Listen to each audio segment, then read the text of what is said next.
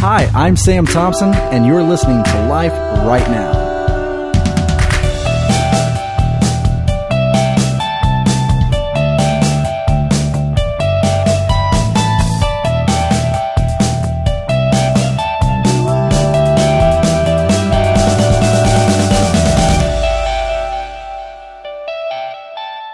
Hey everyone, thanks for listening to Life Right Now. I'm making a lot of changes and transitions in this podcast. And while I did say over a year ago that I wanted to make a lasting impact, I have since rediscovered my goals for this podcast. And I'm excited because it's going to help you. It's going to help me. It's going to help someone. Maybe not every episode or every topic is going to relate to you, but I do want this to be a helpful podcast. I went through a lot in 2020, as we all did, and we're all looking for something to help us, something to bring us some clarity and understanding of different things. And I've already stated what my intentions are with the podcast, what types of things we're planning to cover, and I have more. I'm so excited because I'm getting more suggestions, and I'm reaching out and talking to more people about getting on this podcast, and I've been so inspired. And so this first full episode is talking about uncommon healing. So I want to tell you, looking back over 2020, life right now is not what I expected it to be. See, I have to give you a little backstory. At the end of 2019, my life turned upside down. I was forced into a separation. I had to literally go sleep on a friend's couch for 2 weeks.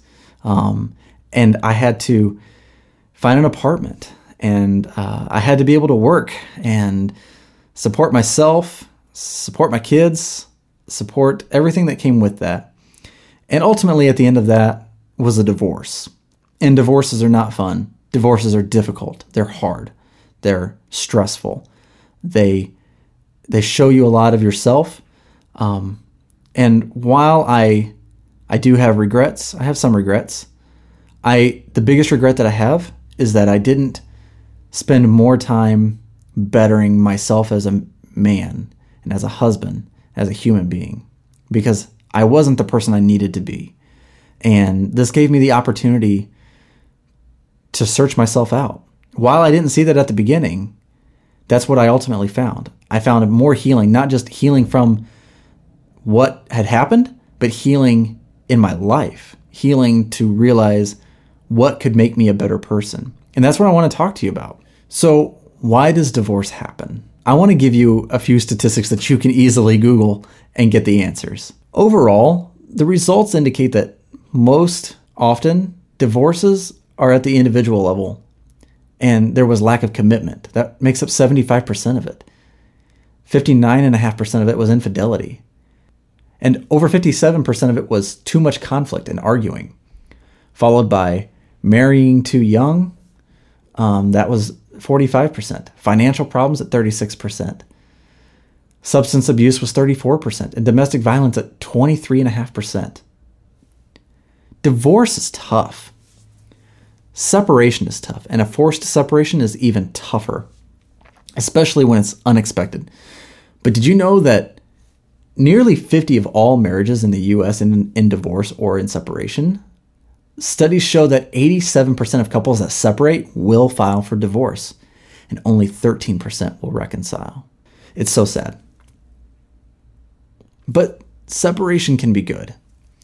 It forces both individuals to take an inward look and figure out what can they do better for themselves. What can they do better that will make them better? And see, I'm not always an advocate for a separation.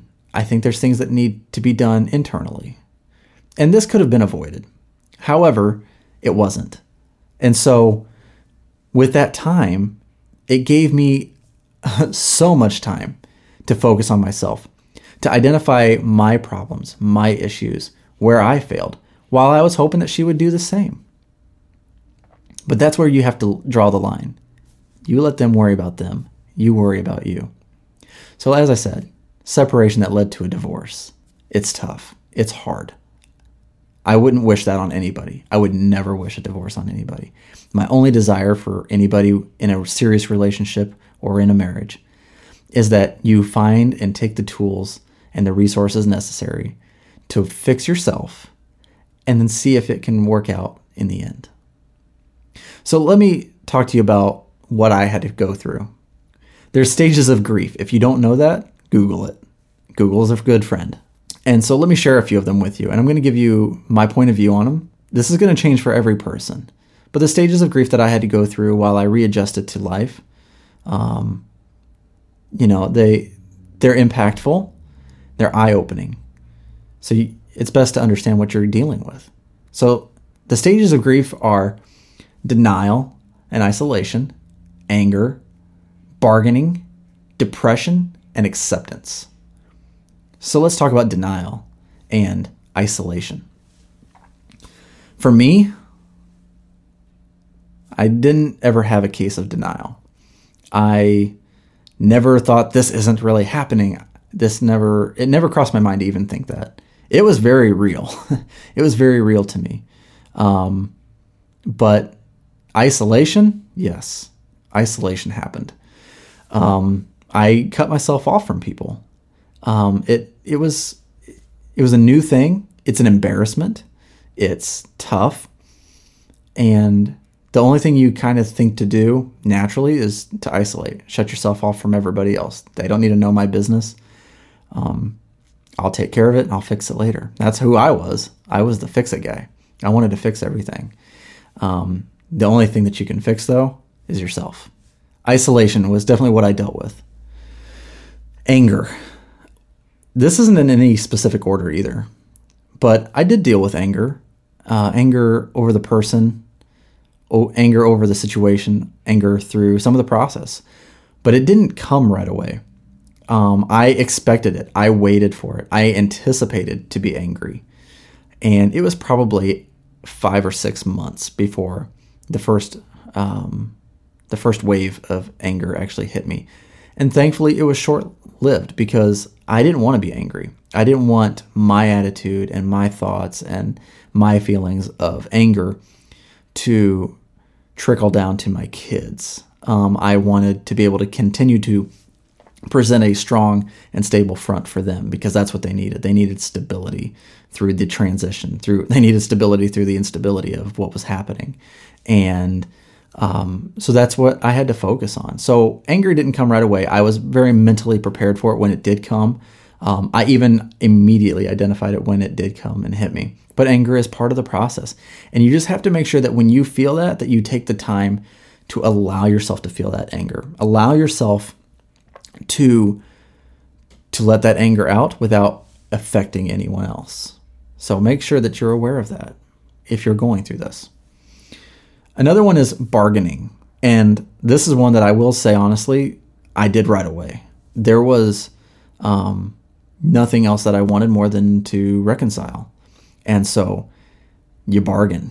You try to persuade. And so while there was some cards exchanged and confessions and anything like that, like anything I could think of, I was doing. Playing the right song anytime I was around her, doing anything I could. But that's not what was needed. It doesn't work. Everyone's probably going to go through that. It's natural. It's natural to say, I will do this or I will do whatever it takes. But the truth of the matter is that you might not. You're so early into that. Bargaining is just a way to get back what you lost. And sometimes that's not going to happen. Sometimes it will happen, but it's not going to happen with your bargaining. It's just not. I'm just being real with you. But that was something that I did deal with pretty quickly, and it expired very quickly. But that's another stage of grief that you will feel. You will feel it. Another one is depression. And I can say that I never was clinically depressed through this. While I believe 100% that a lot of people will, I don't think that I ever did. Now, again, though, I was isolating. So those thoughts of my life is over, it'll never be the same, it'll never go back to the way it was. Those things did come into mind, but it wasn't that wasn't really the case as far as depression. I didn't ever fall into any severe depression, no medical, clinical depression. I just dealt with it. That was for me. I do believe some people won't be able to. You need to be able to probably open up in that time of isolation and get somebody in your life, because they'll check in with you. They will love you. They will they won't necessarily physically take care of you, but they will be there for you, and you'll need that person. So, something to be aware of. Like, that is a possibility that you will hit some depression in there. The last one is acceptance. So for me, acceptance was accepting the reality of what had happened. Separation, divorce is going to come. And it's interesting because I asked a friend of mine who had dealt with a separation from his wife. They have since reconciled, and I'm so thankful for them. I'm thankful for that. They talked to me a lot. They helped me a lot, helped me understand a lot of things. But they had a separation. And I talked to the gentleman about that. And I asked him because, like I said, the thing you have to realize is you can't fix this situation. You can't fix people. You can only fix yourself. And the only way you can do that is when you start focusing on yourself to fix and better yourself. And I asked him, I said, how long did it take you to stop trying to do things to win your wife back? How long did it take you to focus on just you, making yourself better? And he told me 3 months. I mean, straight. I said, how long? He said 3 months. And while that's different for everybody as well, I took that to heart. I needed a goal. I needed a mile marker that I could strive for. And 3 months was that. And I wanted to feel better. Maybe I wouldn't feel better, but I wanted to feel relief in 3 months. And within about 2 months, I actually had that release and that acceptance and relief, because I had made up my mind that I needed to focus on myself and focus on healing myself. And I needed to be better. Everything that I could possibly identify, I needed to correct and be better for myself and my kids and for my future. And so when I got the word that it was pretty much over, and that the process was just being waited out to move towards divorce, I sat on the couch and I just said,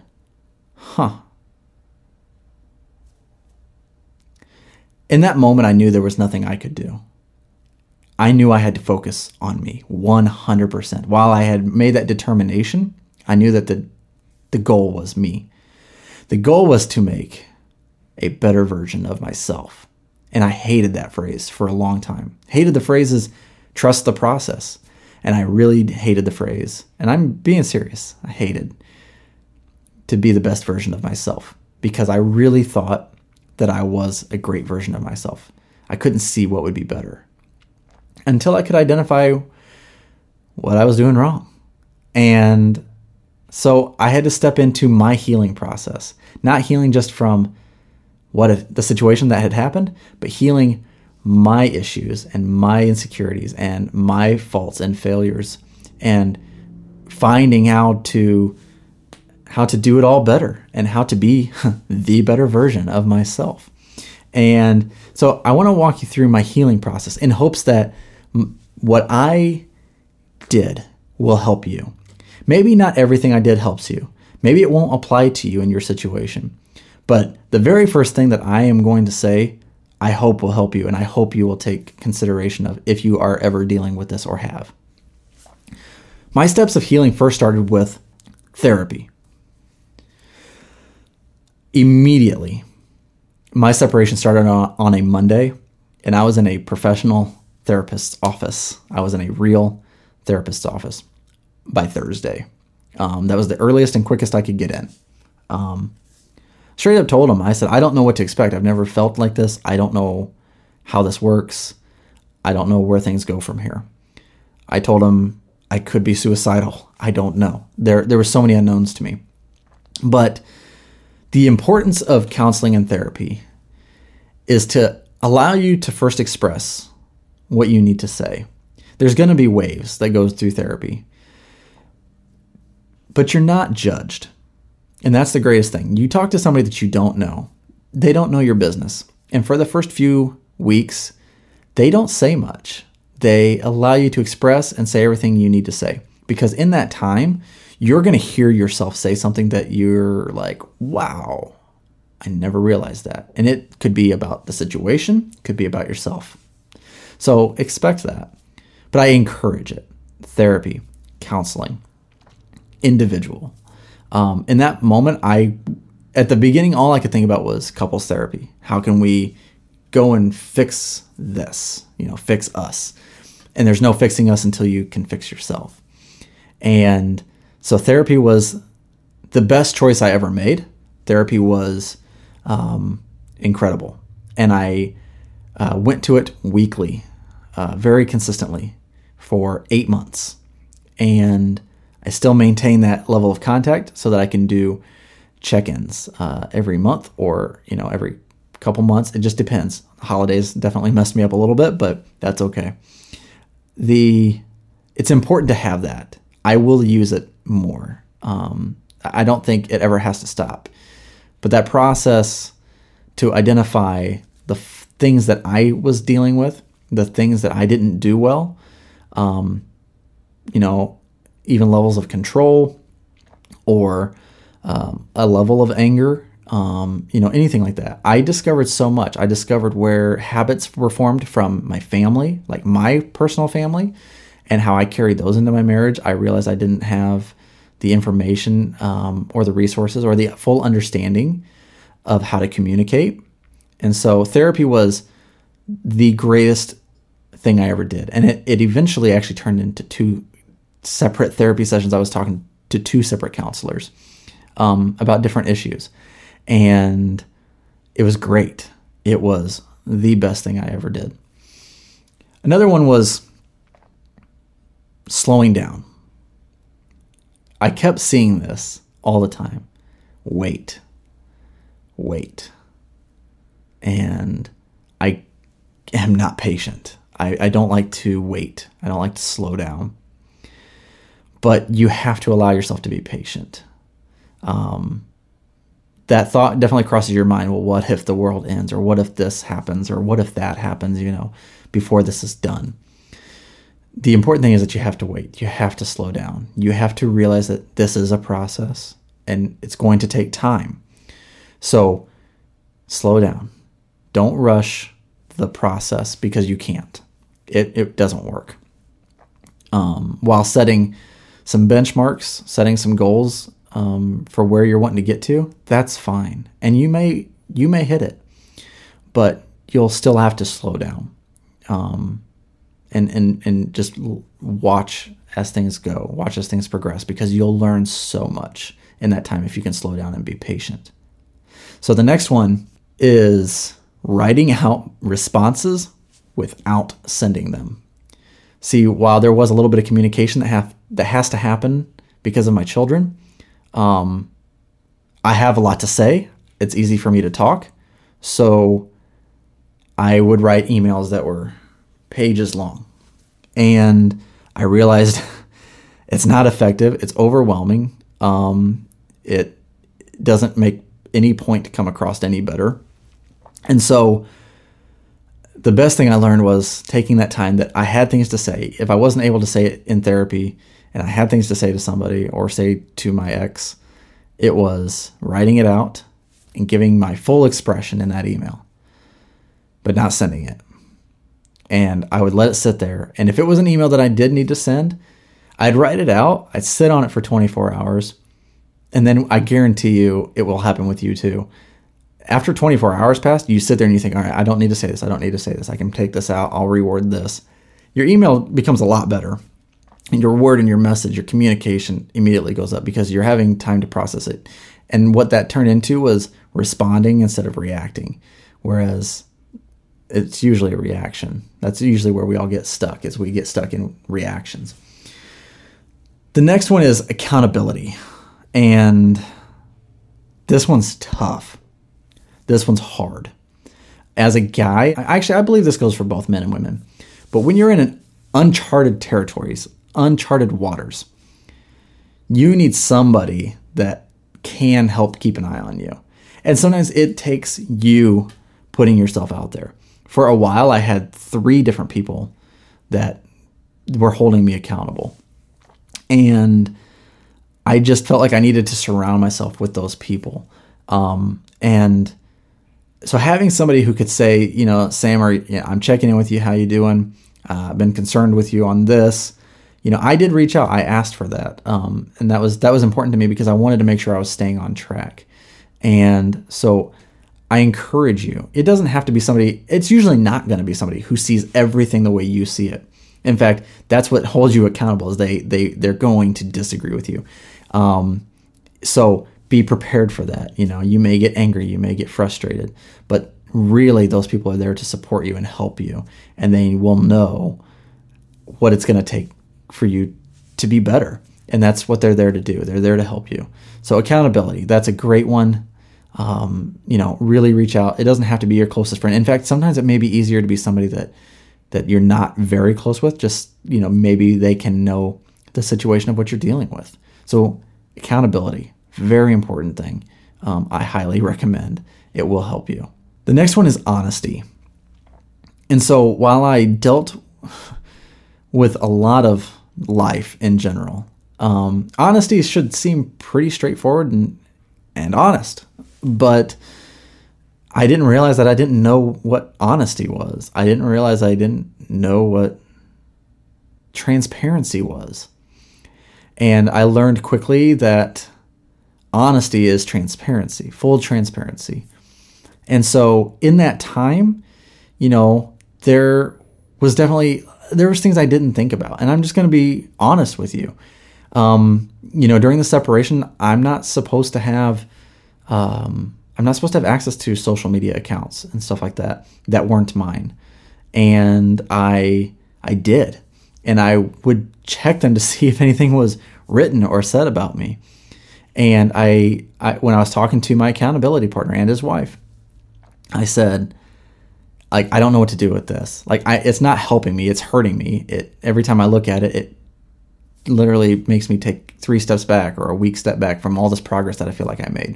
And then I go look at this and it's not helping me. And they told me straight up, tell her. And I'm like, what? There's no way. No way I would tell her.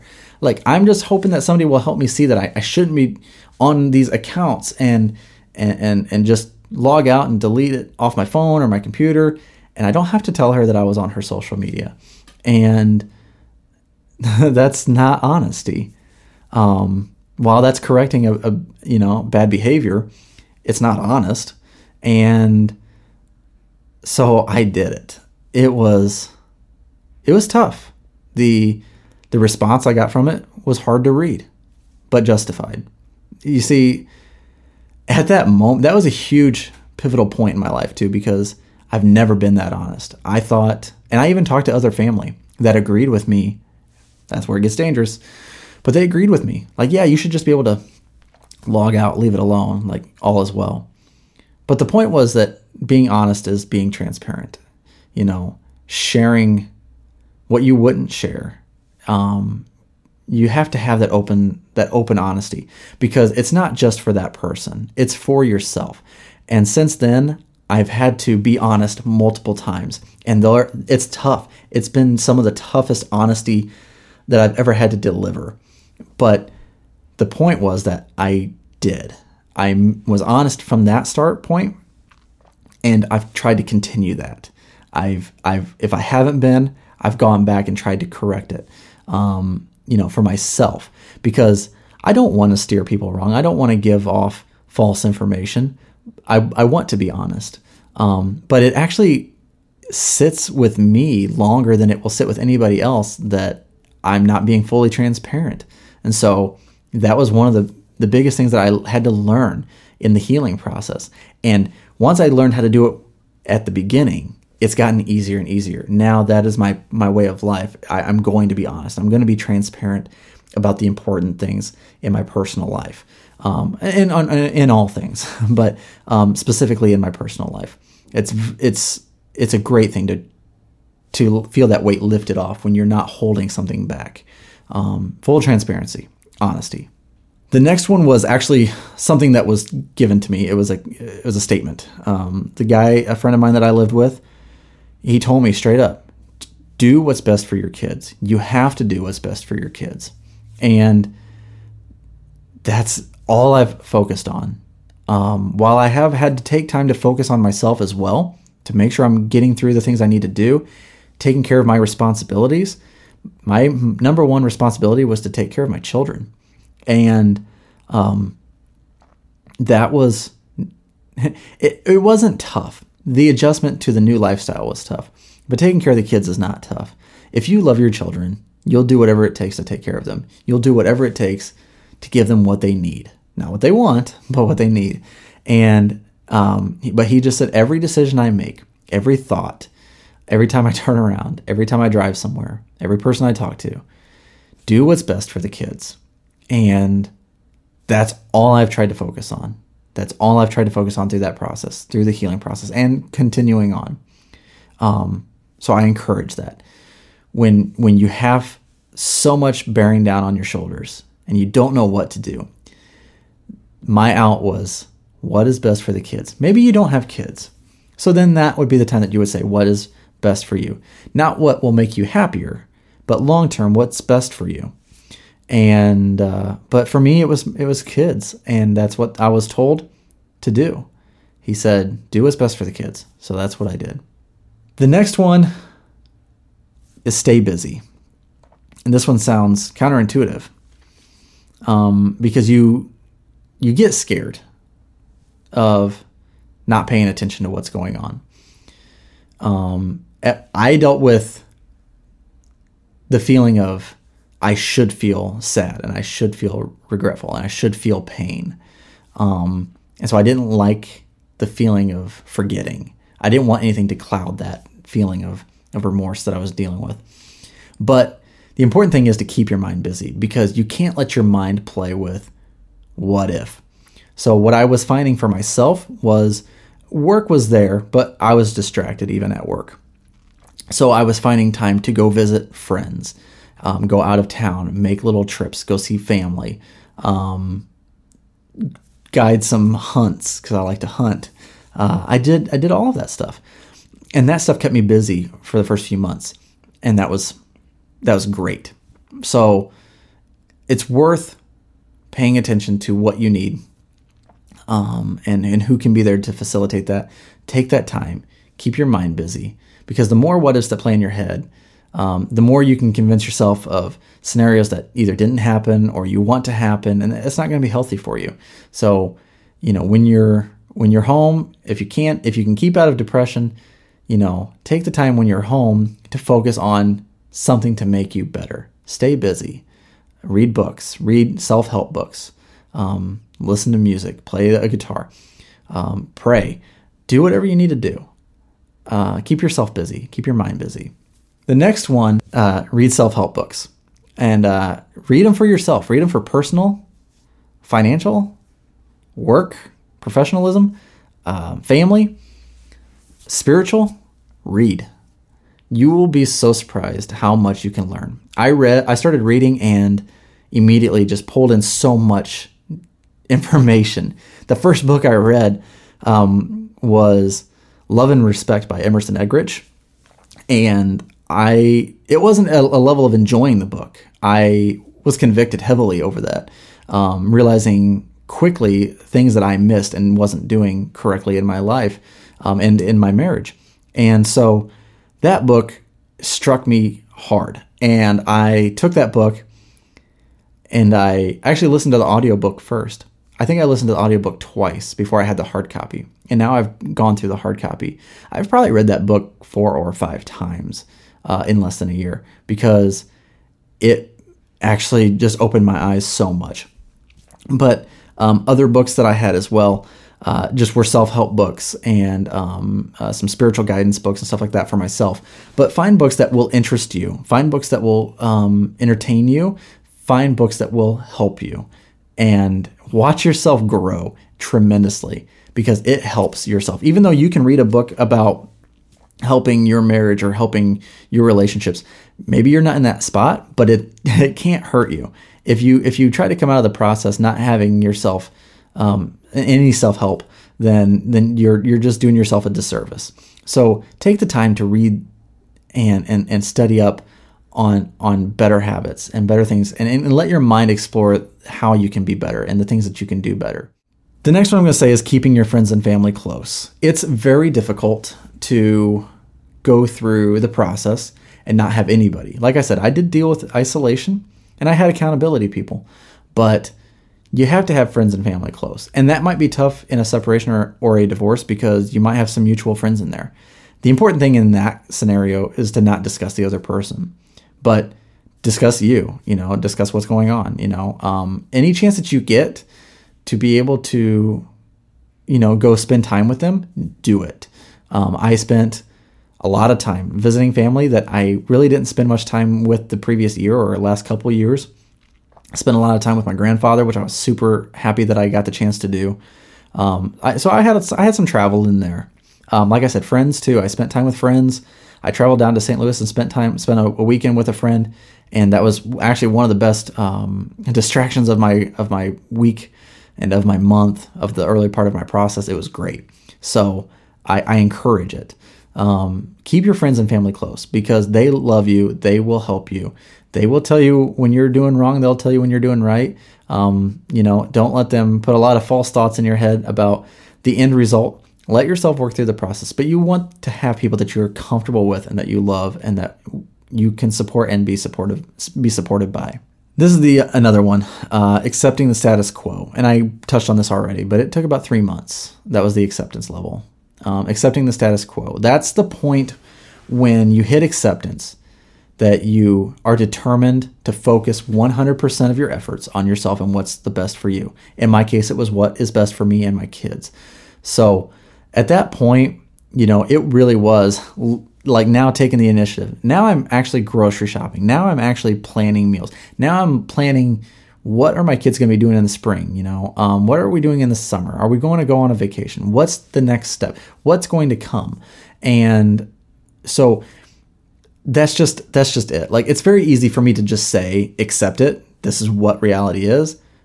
Take it and move on.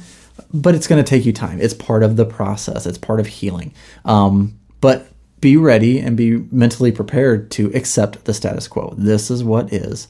So now that we know, like, this is established, now we move on to the next thing. And that's exactly what I did.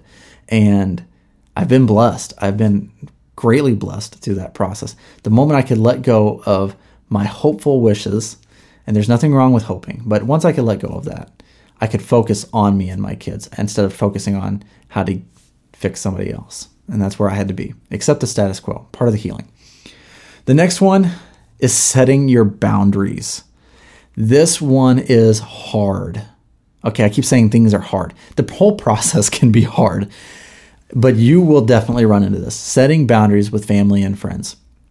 And I'm going to touch on a couple things here. Family is certainly one of them. Setting boundaries with family is hard because it's your family. You love them. They will love you, but they are certainly not unbiased. They're very biased of you. And so you have to set those boundaries. I struggled with that because I want everyone to think that I'm right and everyone do it my way and wanted to fix everything at the beginning. That doesn't work. Setting boundaries with family, though, had to come into play because they were on my side too. And I tried to tell them a little bit at the beginning, but I mean, that, hey, this isn't all my fault. It never is,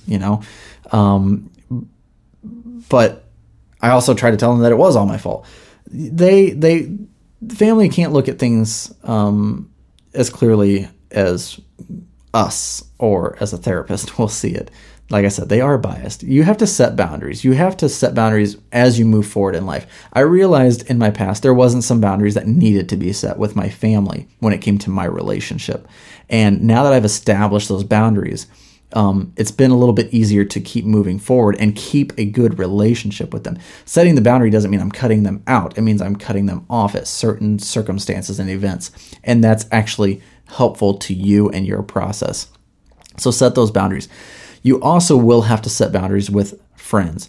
Again, your friends, people that are drawn to you, are not going to be unbiased. They are biased because they like you. They're your friend for a reason. Nothing wrong with that. But you will set boundaries with your friends. And I found that I had to set boundaries with friends because they were interfering with the process. They were creating a distraction. And it was hard because I looked at some of these people as long-term friends. I'm saying friends from 10 years ago or more, friends that have never caused an issue. So I didn't understand why I needed to cut them out until things started to happen, or they're talking too much. The wrong people are reaching out to me, causing a distraction and a poor influence on me. And it's interesting because they didn't mean any harm by it, but it's just what naturally was gravitating, specifically women too.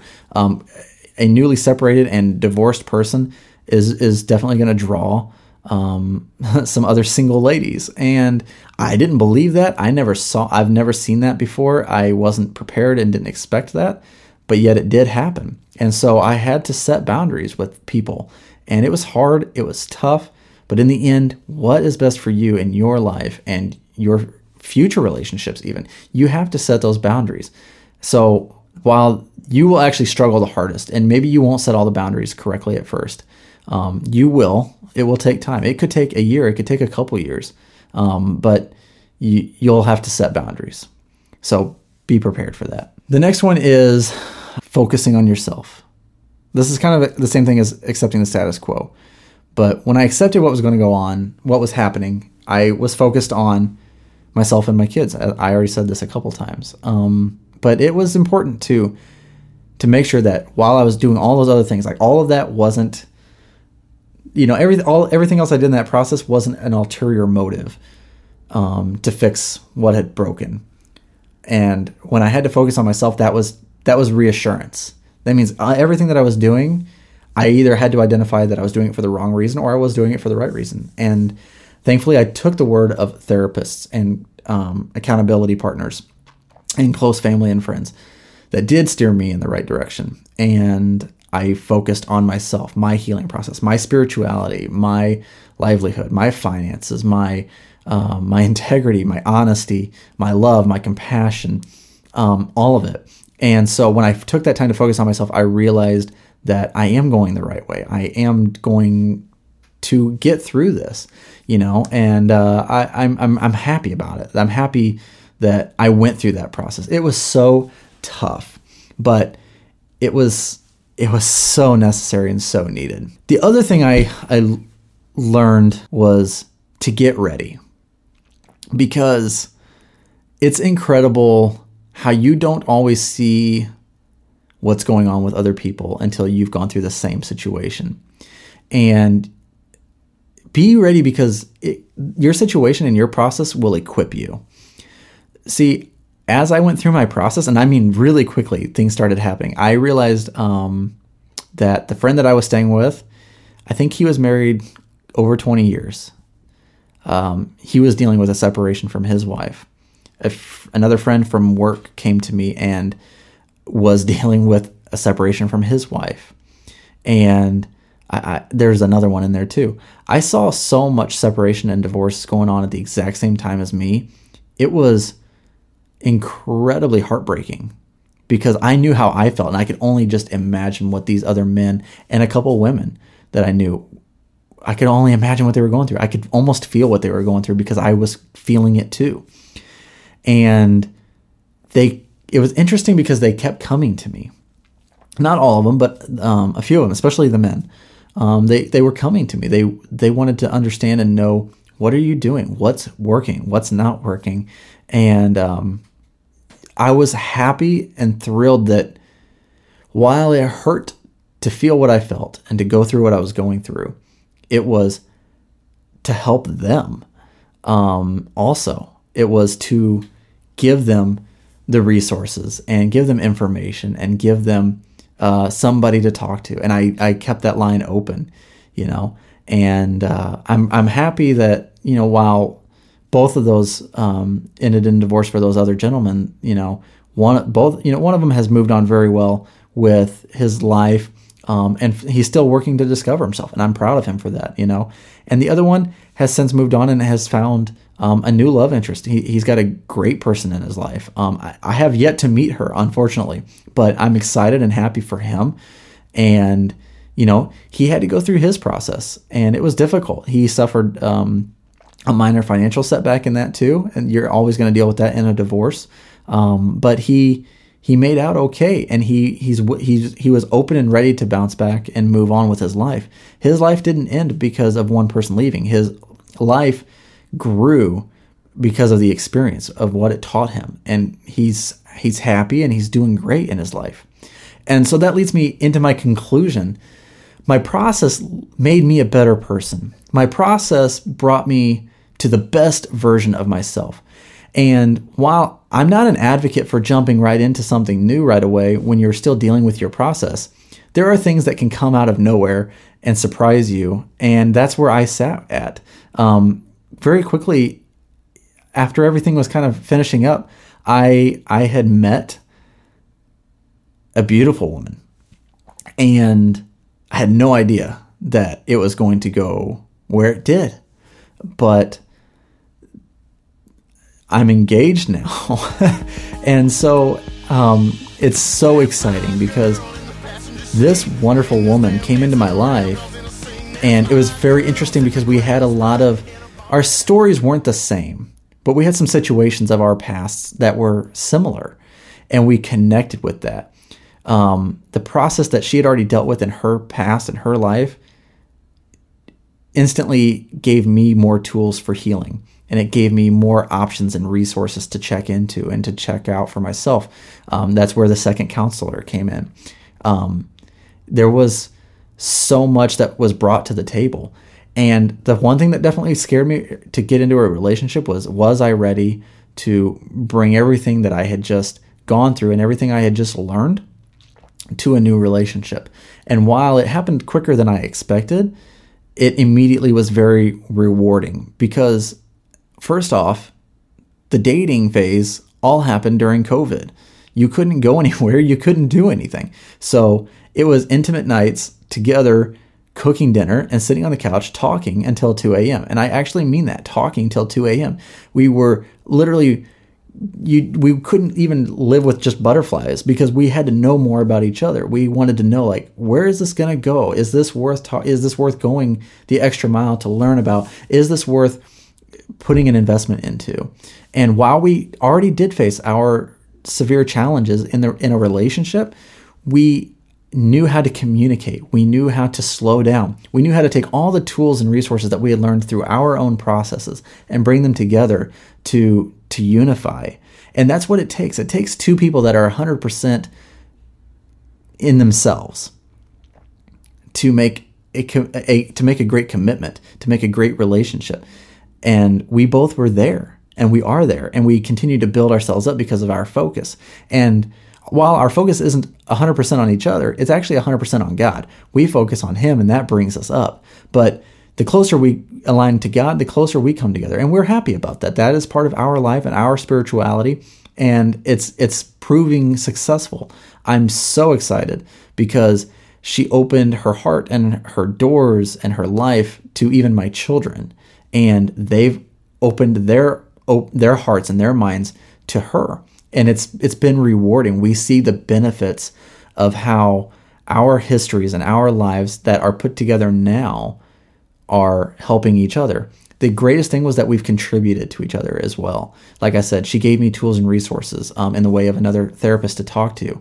And I know that I've challenged her in certain things and aspects of our relationship too, to the point where it's all we can do is continue to grow.